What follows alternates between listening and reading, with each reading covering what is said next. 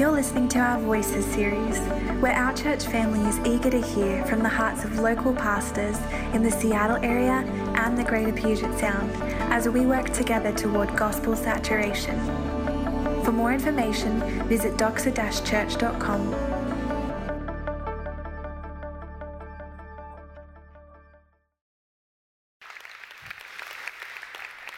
Alrighty, if you have a Bible, we're going to be in Luke chapter 19 eventually. That'll be the main place we hang out today. Before we even dive into the scriptures, which is what I'm most excited to do, I just got to tell you how honored and excited I am to be here with you guys.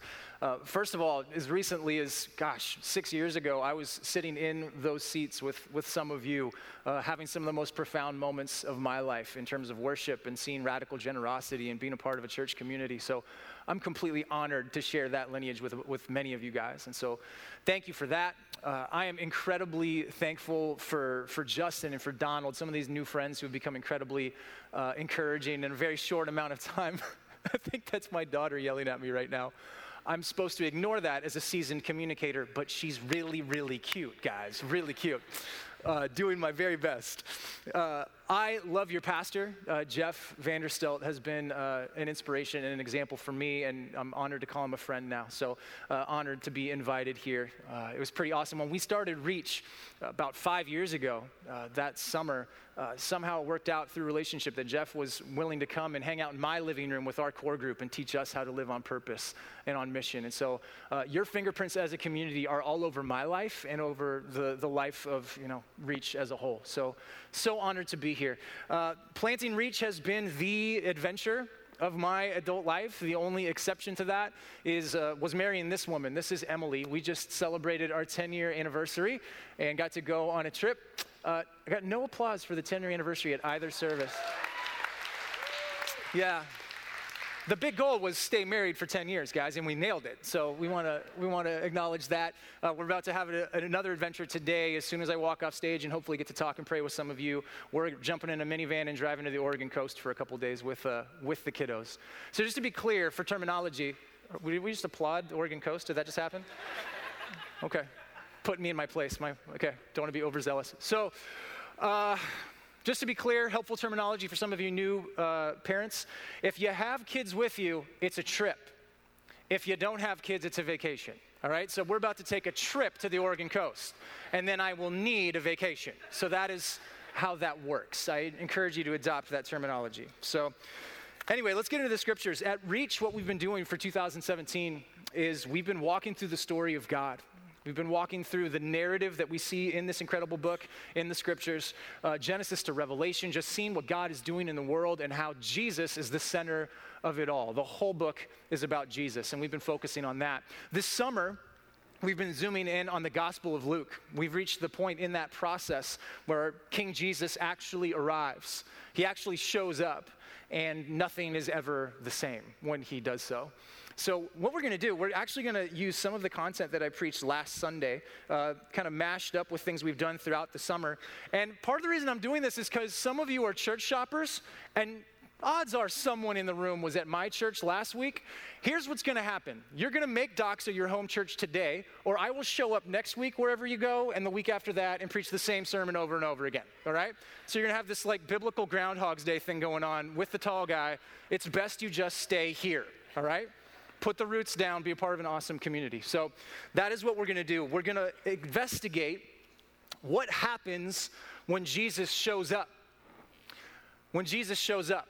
And this sounds like such a simple theological declaration, but I just want you to hear that he does. That he does. All of us come to this place needing Jesus to show up somehow, right? This in some way. Some of us it's for the first time. Others we are dealing with circumstances that many of us would not believe if we heard them. And we need Jesus to show up. What a wonderful theological foundation to stand on that he does. Amen? Jesus shows up. It's what he does. He can't not show up if you're okay with double negatives, all right? That is the theological truth. And what is so incredible about this moment at the beginning, in the Gospels, in the greater story of Jesus, of just the biblical theology we see throughout the scriptures, is the grandiose nature of the moment when Jesus shows up. We're gonna dive into a couple examples of what it looks like when he does arrive on the scene. But just to put it in context, guys, this book, 75-80% of it is all build up to what we're talking about today. Like page 3 of the Bible is how long it takes for everything to go completely awry with humanity. Like right off the bat, things are broken. And we get promises at the very beginning of Scripture that one day he will come. One day the rescuer will come, and he's going to fix everything that's been broken, and it's going to be about forgiveness and healing and reconciliation, and it's going to be beautiful. Things are going to be the way that they're supposed to be. And everything after that, like all of this in the Old Testament, is pointing to this glorious fact. And we get these breadcrumbs as we read through the Old Testament, these hints, these prophecies that tell us that we're going to get a rescuer, just like Moses, that we're going to get someone from the family of Abraham who will be faithful like Abraham and bless all the families of the world, that we're going to get a king like David from the line of David. So all these are referring to the same person, and we find out it's going to be a king that we're awaiting. The posture of the entire Old Testament is one of waiting, is one of excitement and anticipation. The question of the Old Testament is, will he come? When will he come? When will the king show up? The promises that the prophets put out in the Old Testament are, yes, there will be judgment. Yes, there will be difficulty. Yes, there will be hardship. But hang in there, the king is coming. That's the message of the Old Testament. Now, what it's hard to appreciate when you're reading through the scriptures in their entirety, perhaps in a year-long Bible reading plan, whatever it might be, is that between Malachi, the last book of the prophets in the Old Testament, and then Matthew, the first line of the New Testament, we just kind of turn the page and keep cruising. In the context of redemptive history, there were 400 years in that page break. 400 years of prophetic silence, 400 years of waiting. Is he coming? Will he show up? Were we just completely hustled? Is our hope really meant to be in this king that we've been waiting on? And then silence and angst and waiting. And then the king shows up. He shows up. The Gospels begin. We have these 4 biographies talking about the king whose name is Jesus shows up on the scene. Nothing is ever the same ever again. And that's probably the biggest warning I have for you is if Jesus shows up in your life in a profound way today, you cannot remain the same. And that's good news. That's good news. So that's the plan. We're going to look at 3 different examples of how Jesus shows up in his earthly ministry. We're going to cruise through the first 2, really camp out on the third, and the text is naturally going to show us, by showing us Jesus and how he did show up, what it looks like for him to show up in our lives and in the lives of the people around us. So that's the plan. First, I'm just going to take the initiative. Will you bow your heads? Let's pray one more time and just ask God to speak to us through this book and through these moments together. And first, as with your head bowed, just take a moment, and I ask you to boldly pray, regardless of your background, for God to speak to you in these next few minutes we have together.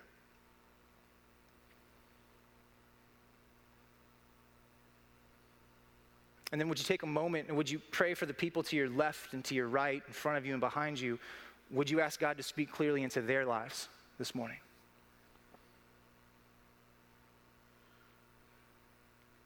And finally, I'm bold enough to ask, would you pray for me, that God would speak clearly through me and handle his scriptures responsibly?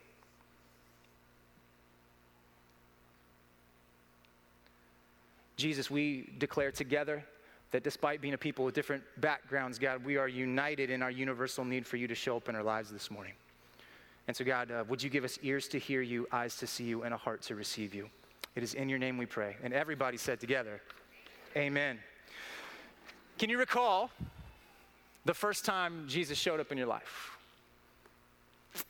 Can you recall it? Can you remember the circumstances? I don't care if you have like some very predictable Christian upbringing. Like, when was the first time you were certain he was real and he was there? The simplicity of that incredible moment, right? Hold it in your mind. How about this? In addition to that, when is the time circumstantially Jesus showed up in miraculous fashion? Did something you didn't think he could do, something that changed everything? A helpful question might be, are you one of the people in the room who thought you had a really good plan for your life and then Jesus showed up and messed everything up? Anybody got a story like me? Just me? Thank you, appreciate that, right? Just to be clear from Donald's intro, I am not a pastor on the side. My day job is not an NBA player, counting my money with my business degree. That is not how life played out for me, okay? I'm not bitter at all, I promise, as the 6'9" preacher guy. But yeah, often Jesus shows up. When he does, nothing changes, nothing stays the same. And what we have to get in the habit of asking more often is, what if he did not show up? In terms of your salvation, in terms of your knowledge of him, in terms of your identity in him, but also those big moments you can remember where he did show up and do something paradigm shifting. What if he had not proven himself so faithful in those moments? We have to look through what we're going to do today through that lens. Recently, my father-in-law, his name's Philippe, he was on a European vacation. I asked him, what was the highlight, Philippe? And this is what he told me. He told me that the highlight was getting to go to the beaches of Normandy, to Omaha Beach, to the site of where D-Day took place in 1944 in the month of June. So this was within a couple days of the 75th anniversary of that incredible military effort, where 150,000 Allied soldiers took the beaches, knowing there would be great cost, and many laid down their lives to hopefully bring about what would be the end of the war, right? So he went to the beaches of Normandy near Omaha Beach, and he met a couple dozen Frenchmen, ages 20 to 65, who were dressed in American military uniforms, completely authentic, some of them bearing the big red one of the 1st Infantry. And these Frenchmen were there, and they do this often, where they go and they maintain the memorials and they clean the grave sites, and they have times of remembrance for the soldiers from D-Day. And my father-in-law, who's fluent in French, leaned into one of the younger men there and said, why are you here? What are you doing here? You're a couple generations removed from all of this. And without missing a beat, that young Frenchman said, oh, I know I'm a couple generations removed, but I also know that if these men did not come, my country might not exist. And I also know that if these men did not show up, my family might not exist, or certainly might be displaced somewhere else. We live in the daily awareness that our reality would be completely different if these men did not count the cost and still show up. That's the spirit we need to read the Gospels with. What if he didn't come? Like having a gratefulness and a grateful heart waiting as we read about when Jesus showed up. So let's go ahead and jump in to that. The first time in the Gospels that we literally see this happen is when the king shows up for his nativity, for his birth, where the King of all kings, creator of all things, puts on flesh and is willing to subject himself to the very creation he created for you and for me and for our rescue. We see in Luke chapter 1, when an angel appears to Mary, this young, terrified girl, what would happen. Starts foretelling what was going to happen, this divine messenger. And the angel's message to Mary, you typically only read it in a Christmas Eve service. We're going to read it right now. But to recap, here's what the angel's message was to Mary. First, it was, don't be afraid, which is kind of counterintuitive when an angel is talking to you.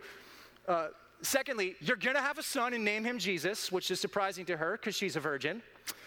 Thirdly, he'll be called the Son of the Most High. This is a divine title. Then he says he's going to sit on David's throne. Pay attention to the names. They're going to be familiar from the introduction. He's going to sit on David's throne. He'll reign as one from Abraham's family, and his kingdom will have no end. Do you remember what we were waiting for in the fast forward? Like, we're going to have a king from David's line. We're going to have someone who's faithful like Abraham from Abraham's family, bless all the families. And he's going to be a king, and his kingdom will have no end. That's what's happening. That's what's taking place in this exact moment. This angel is saying, he's coming. You're going to carry the king in your womb, and nothing will ever be the same. A few verses later, Mary sings a song, and she gives us a glimpse of what it'll be like when the king comes 9 months later, right? And the praise it's bringing up in her. She says some of the following. She says, my soul magnifies the Lord, and my spirit rejoices in God my Savior.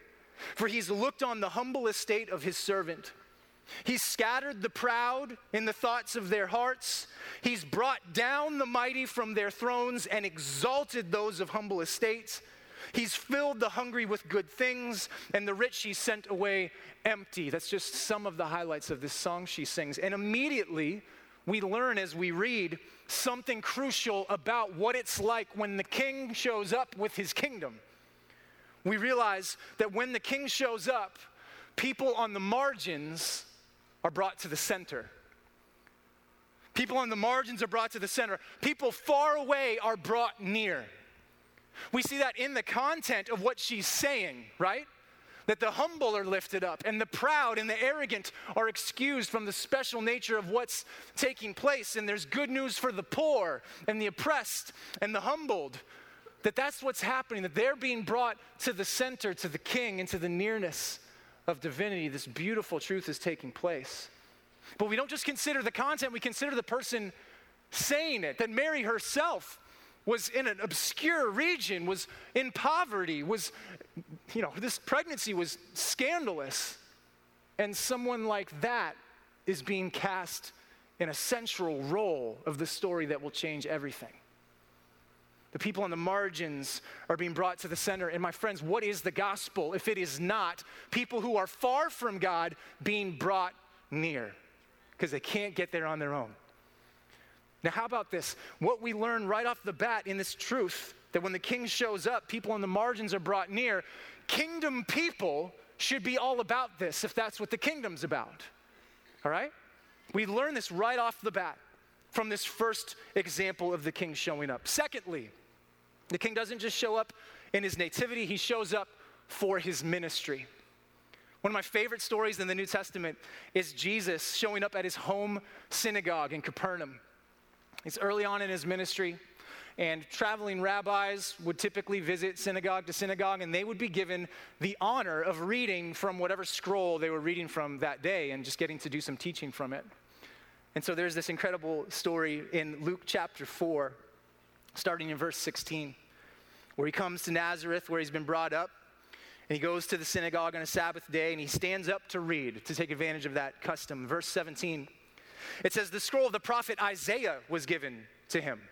He unrolled the scroll and found the place where it was written, the Spirit of the Lord is upon me, because he has anointed me to proclaim good news to the poor. He sent me to proclaim liberty to the captives and recovering of sight to the blind, to set at liberty those who are oppressed, to proclaim the year of the Lord's favor. And this is incredible. He rolled up the scroll, gave it back to the attendant, and sat down. And the eyes of all in the synagogue were fixed on him. So he's just read a scroll full of messianic prophecies. That means promises about the rescuer, what it'll be like when the rescuer comes, how you'll know that the king has arrived. That's what he's just read, essentially a checklist of things to know about when you can be certain the king has arrived. And this moment is pregnant with anticipation and excitement and curiosity. Gives the scroll to the attendant, sits down and says, what? This is fulfilled in your hearing. Has the audacity, the boldness to say, I'm the guy that we just read about. The king has showed up. The kingdom is at hand.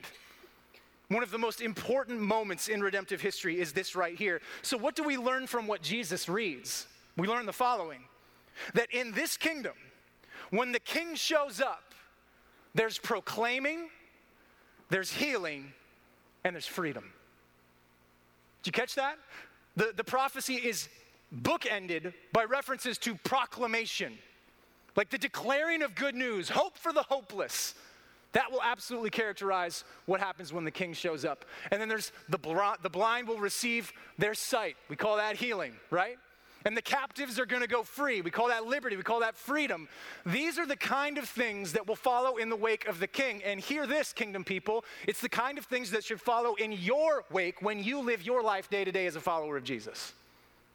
As you and the community that you're a part of live on purpose, sacrificially, like the king, you should see such things in your wake. You should see yourself getting to be a part of the slaves going free.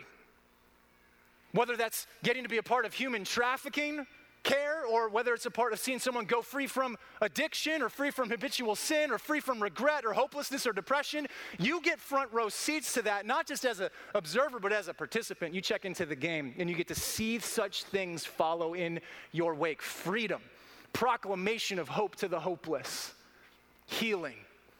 That's what should characterize kingdom communities if that's what the king is about, right? That's what we need to be focusing on. Those are the standards. Those are the opportunities laid before us. Beautiful when the king shows up for his ministry. Now, what I really want to focus on for these next few minutes is when the king shows up for his destiny. For his destiny. This is what we just got to in the story of God in our church family at Reach. This story called the triumphal entry, which is beautiful. 2.5, 3 years into his ministry, excuse me, Jesus sets his eyes on Jerusalem, the place where he knows his destiny is waiting, the place where he knows he will meet incredible rejection, torture, and death for you and for me. He knows how this is going to play out. 3 different times in the Gospel of Luke, he foretells his death and his subsequent resurrection, but he's not excited about the process. He's a man who felt a lot. He had emotions. He knew what was coming, but he shows up anyway. Counts the cost and shows up. That's what takes place. And as we read this story, we find out that he is in a town called Bethany, very close to Jerusalem. And what happens is he sends out 2 disciples to go and retrieve a donkey. The foal of a colt, is what the scriptures say. He sends out 2 disciples to go get a donkey that he's going to ride into the city for his big moment. And it's worth highlighting this for the sense of context. Why is Jesus sending people to go get his donkey? He's a humble dude. He's more than capable, right? Why is he sending people to go do that? 2 things that I think are really important. One is for context. We typically don't spend time thinking how crazy things had gotten around Jesus. Like fever pitch hysteria around Jesus. He's been healing people and teaching with unprecedented authority for a couple years now. And the curious that are all about the teaching are leaning in by the dozens and the hundreds and the thousands. And the desperate and the sick who have heard about healings are all bringing themselves and bringing their sick friends, just trying to touch even the hem of his garment, believing that they could be healed. All that's going on. Throw in the religious varsity people, the Pharisees that are trying to destroy him and eliminate him. They're all there scheming. He is bringing a crowd. And most recently, in the Gospel of John, we see right before the triumphal entry, the last ministry activity we see in the life of Jesus is when he raises a guy named Lazarus from the dead. Like, he shows up a couple days late when Lazarus is all the way dead. Not Princess Bride, mostly dead, like all the way dead, right? Shows up 3 days later, weeps over the situation and over death as a whole, because he knows it's not the way things are supposed to be, nor the way things will always be. And he calls Lazarus out of the grave. Lazarus gets up, takes off his grave clothes, and presents himself restored, resuscitated, alive to those around there. People tend to talk about things like that. You know, when you witness a resurrection, the buzz of that tends to get retweeted, if you will. And so that news beats Jesus to Jerusalem. Everyone's going to Jerusalem for the Feast of the Passover, which they'll celebrate a couple days after the text we're reading. And that's what's taking place. Like, everyone is waiting. Everyone is excited to see him. That is why Jesus cannot go get the donkey himself, and that context is important as we keep walking through the text. Second thing I want to hit quickly. Why does he delegate that? Because disciples get roles in the story. That's how the kingdom rolls out. You don't sit in a chair and watch Jesus just do his stuff. He invites you 9 times out of 10 to be the means by which prayers get answered and miracles happen. That's how things are supposed to work. You follow Jesus and you get invited into the story yourself. That's an example of what we're seeing here. So how about that? Quickly, why a donkey? Right? This is his big moment. And, you know, pick your animal. Jesus, what do you want to roll in for your big triumphant arrival, kind of your coronation day? I would pick probably something from the opening scene of Aladdin. Be it like an elephant or, I don't know, something amazing to present myself as the King of Kings. This is like rolling up to the club. You know, I've never done this before. I don't really roll up to the club very much. But instead of like the Bentley or the Rolls Royce just showing up in the 74 Pinto hatchback, that's kind of what the donkey is. It's a beast of burden. It's a peasant's animal. One, he's fulfilling more prophecies that foretell that your king is coming on a donkey on the foal of a colt. And secondly, you just need to hear this. No one saw this part coming. The king's humble. King Jesus is a humble king. No one saw that happening. No one foresaw that. Like, as much as it was in the scriptures, whatever, everyone's expectation was like grandiose display of power, a military takeover. The local Roman government's going to get toppled, and King Jesus is going to come and reinstate the Jewish people to a place of prominence, politically and otherwise, culturally. This Jesus is humble, and no one saw that part coming. And that's why a donkey. Now, here's what happens. Jesus gets on the donkey, starts riding towards Jerusalem. And that seems like just filler moments, right? To get to the next few verses. Jesus is on a slow-moving animal. Left foot, right foot, left foot, right foot. Slowly plodding to his certain death.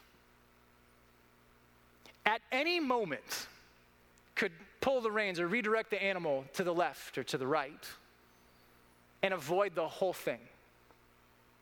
And he doesn't. Aren't you glad Jesus shows up that day? Right? Aren't you glad he shows up? And he, in this moment, as he's experiencing all kinds of emotions, the shouting starts. The cheers of praise. As people start showering praise upon him as he was drawing near, verse 37, chapter 19. Already on the way down the Mount of Olives, the whole multitude of his disciples began to rejoice and praise God with a loud voice for all the mighty works that they had seen, saying, "Blessed is the King who comes in the name of the Lord. Peace in heaven and glory in the highest." And some of the Pharisees in the crowd said to him, "Teacher, rebuke your disciples." And he answered, "I tell you, if these were silent, the very stones would cry out." Unbelievable. So what's happening in this moment? The people are ushering him into the city. Like, you're the king who's going to take over. Hosanna, save us, we pray. And Jesus gets confronted by those Pharisees, the religious elite, who understand what's taking place. Like, those aren't just generic shouts of praise. They're attributing divinity to Jesus with a divine title. Like, these are things you shout at the Messiah, at that rescuer we've been waiting for. They're not just saying that you're associated with divinity, they're ascribing divinity in that moment. And the Pharisees say, whoa, you need to put them in their place. They're calling you the king. They're calling you God's king. Are you going to correct them? And Jesus essentially says, no. He's a humble king, but he's a bold king too. He's both things, and you're called to be both things as well. He's bold. And he says, no, I'm not going to correct them. A, they're right. And then B, if they were silent, wouldn't matter, because the moment is so powerful and so anointed and so grandiose that the rocks would shout out if they were quiet. Man, beautiful, beautiful stuff. So, what happens next? It says in the text that we read together before Donald and I came out that Jesus comes to be able to see the city itself. And what's he do? He weeps. He weeps over the city. First thing you need to hear from me on this one. Jesus feels stuff. I know that's not a very theological way to say that. Jesus has emotions. God feels stuff. Your actions affect God's emotions. And this is an example of it. And then you think about it, he's weeping here, weeping over the city. I just told you a story about Lazarus where he's weeping over Lazarus and over death in general. And then we're a couple days away from the Garden of Gethsemane where hours before his death, Jesus is going to be sweating blood, we can assume crying and weeping out to the Father, asking if there's a plan B, but declaring his commitment to plan A. Jesus feels things. And yes, in this moment, Jesus is weeping because what he says, he knows that just a couple decades down the line, Jerusalem's going to fall. City's going to be under siege, and there's going to be destruction and death beyond anything anyone can imagine. He knows that. That's what he references. And of course he's crying over that. But you want to know what I think he's crying about? It's something some of you guys need to hear. It's that you can be in the right place at the right time, saying the right things, and not be right with God. That describes much of the crowd that day, and that almost certainly describes many of you. Some of you at the very least, right?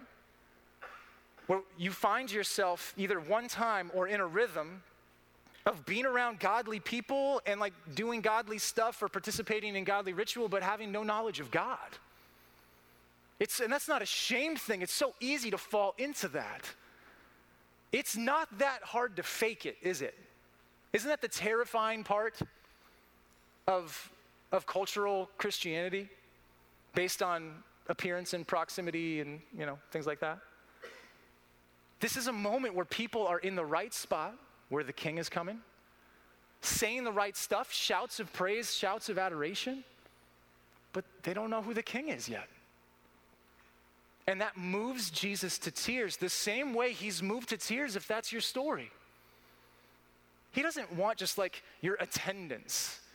He's after your heart. He loves you. He wants you. He wants healing for you, forgiveness for you, intimacy with you, fulfillment for you, joy for you. He doesn't want you to just be nearby. He's after your heart. And that's just never going to be enough for him. It's enough to make him weep on that day 2,000 years ago, and it's enough to make him weep today. Now, these last couple verses get us home. Get us home to a place of clearly provided response of getting to be like Jesus as we try to love Jesus and introduce others to Jesus. Because where does he go after he arrives in the city? He goes right to the temple. He goes right to the center of Jewish life and custom and religion. Right to the heart of the matter, if you will. The same way he's doing with you right now, right? Gets right to your heart, right to the heart of the matter. And he does two things once he's in the temple. And they show us something so crucial. If you're reading at breakneck speed, you completely miss it. I did until the last couple weeks. He goes right to the temple, and the first thing it says that he does is he casts out, he removes the merchants that are in the temple. He comes to find, this is the second time he's had this experience, he comes in, these people have created an industry around what was meant for intimacy. This is what I mean by that this was the time for sacrifices. And there are people coming to Jerusalem like crazy from all over the known world to be a part of the feast of the Passover. They're going to have to sacrifice animals. And there are people selling animals that they know pilgrims will be required to buy. They can charge whatever they want. They can take advantage of people. There's also money changers there dealing with people who have different currencies, completely taking advantage of the outsider and the sojourner, the opposite of the heart of God in the Old Testament, who's constantly saying, no, the kingdom's about the outsider being brought in and loved and served, and you're exploiting them. You're taking advantage of them, and this won't do. We don't see it happen in this instance, but in the beginning of his ministry in the Gospel of John, Jesus is so upset by this scene, by the merchants in the temple, that he goes away. See if this matches your picture of Jesus in your head. That's like carrying a fluffy sheep and just like humming very happily. He goes away and he braids a whip. And then he uses the whip to drive out the merchants from what was meant to be a house of prayer. Braids a whip. You and I get crazy ideas when we're really angry, right? The things we're gonna do in a couple minutes once we get ready. But usually we walk away and we're like, that's crazy, I can't do that. Jesus spends time braiding a whip. That's how you braid whips. I've studied. It's just like this. Sorry. Anyway, but he comes back. He's that upset. This Jesus who has emotions, right? And he's, whip or not, he removes the merchants and the exploitation and the taking advantage of one another and the mockery of God. He removes that from the temple. And then the only other verse we've got is this, that he teaches in the temple. That he stands where the typical teachers that are all about legalism and earning and showmanship and burdensome things. He removes those things, removes the merchants, the exploitation, and what does he replace them with? Himself. Come on, that's so good. I cannot get over how good that is. Like Jesus comes in, removes the things that are harmful and false, and replaces them with himself. That's what happens when the king shows up in redemptive history, in those moments. That's how it went down. Jesus showed up, lovingly confronted what he saw, removed what was harmful, and replaced it with himself. That's how the king showed up 2,000 years ago. Make this connection with me. That's how he's showing up in your life today. In the exact same way. That's what this moment, that's what this morning is all about. It's about Jesus showing up in your life. You think you came here, you think you showed up? Yeah, sure. He's showing up. And he's lovingly confronting you because he loves you. And he's leaning on things that you know are not the way they're supposed to be. He's lovingly confronting you by way of the Holy Spirit and by the way of his scriptures, right? And the invitation that's going out is, will you let me remove this thing that is harming you and disappointing you? This thing you have been putting getting your identity from and putting your hope in.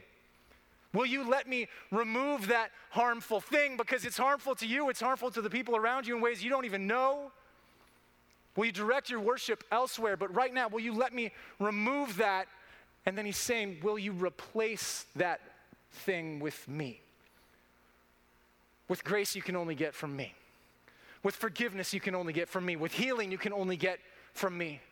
With second and third and fourth and fifth and 50th chances that only come from me. With empowerment that only comes from me. Will you replace those things with me?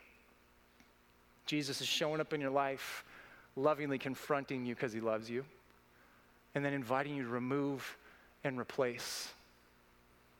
Guys, this process that we're called into as followers of Jesus, this never-ending process of removal and replacement, we're supposed to do it daily, removing the things that we're putting trust in other than the one worthy of our trust and replacing them with Jesus. Guys, we call that repentance. Some words are not worth fighting for. This is one it's worth fighting for. We have a very real enemy who has tried to make you think of things like shame and pain and whatever when you hear the word repentance. In the Doxa family, I believe it already is this way, but it needs to become this way even more so. Repentance equals joy. Repentance equals good things. Repentance is a word we fight for. Repentance is something we have to embrace together, right? That is so true. It is worth fighting for that word. We're invited into this removal and replacement rhythm as a family of believers. And it is in doing that that empowers us to be a part of the final thing that I believe God is putting before you today. Yes, he showed up in redemptive history. Yes, he's showing up in your life in that way. But this is the way he wants to show up in the lives of the people you care about. Is you being like Jesus in this way? Christian, are you willing to show up? Are you willing to just show up in the lives of the people around you? Are you willing to do that? Just in the context of relationship, will you show up? In the spontaneous, spirit-guided moments on the bus or in the coffee shop or at work where you just know there's a cracked door, are you willing to show up? And then are you willing to take it a step further in the context of relationship? Are you willing to lovingly confront people about the things that are harming them and the people around them? Or the things that seem very satisfying now but will harm them later? Are you willing to be confrontational in a loving way? In a humble way, but a bold way, just like your king? Are you willing to show up? Are you willing to confront? And then are you willing to invite people to remove those things? And the best way to do it is to give examples of how you've done that in your past. Not to puff yourself up, but to make much of the God that lives in you that empowered you to overcome things you didn't think you could overcome. To say, I have been able to remove something like this before, you can too. Not because you're great, but because the Spirit that lives in you as a follower of Jesus is great. You can do this, and I'll walk with you through this removal process. And then are you willing to help people with the replacement process? can I introduce you to, or can I reacquaint you with the one who is capable of satisfying and sustaining and saving you? Can we replace those things that will never do those things with the one who is promised to? He always shows up. That's the call on your life, Christian. Are you willing to do that? Are you willing to do that? I believe you are. And perhaps, just final question as I close it up, perhaps just a linchpin question to help you with those questions. Are you willing to show up? Are you willing to confront? Are you willing to help people remove and replace? I think it's worth asking. When's the last time you cried for your city?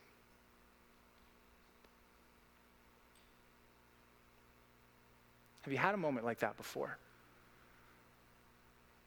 Have you seen someone else have a moment like that, where they're so broken by the fact that they're surrounded by people who have not experienced the hope that they have found in Jesus, that they're moved to tears, something like Jesus? Have you had a moment like that before? This isn't like a guilt or a shame moment, but do you feel that like welled up in you? Have you felt it creeping up before, and have you squashed it? Because you had these ridiculous lies in your head, and understandably so, like, no, like that's too extreme, or, like, who am I to say that they need this, or whatever. Like, have you been intentionally pushing down the emotions that Jesus feels as he looks upon ignorance to how beautiful he is? Have you been suppressing those things? Because Jesus embraced them and let them come out. And those feelings weren't the point, but they were certainly a starting place, because he didn't just experience those tears, he acted on them. They helped like muster up memory of what he was doing and why he was doing it. And he was willing to count the cost and put right foot in front of left and go pay whatever cost would be required to see those people experience the love they were ignorant to in that moment. Have you had a moment like that? Do you long for one? Might this be a moment like that for you? I want to be shoulder to shoulder with you guys in this city for decades. That's my desire. It's not enough for us to have slick programming or even biblically accurate models of community, like missional community and the beauty that it is to equip missionaries to live on purpose. I want gospel saturation like you. I'm all in. But it's not enough to just have a really solid plan. Do we feel that burden? Do we long to see others experience what it's like when Jesus shows up? If you're willing to pay that cost emotionally and with your time and your talent and your treasure, I'm telling you, there is a joy and a fulfillment waiting for you that is reserved for those who have dedicated their lives to seeing Jesus show up in the lives of others. Will you bow your heads for me so I can pray for you?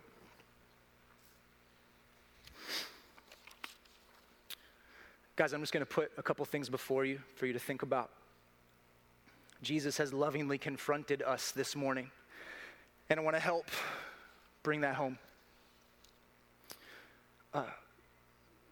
First of all, is there a way you need Jesus to show up specifically?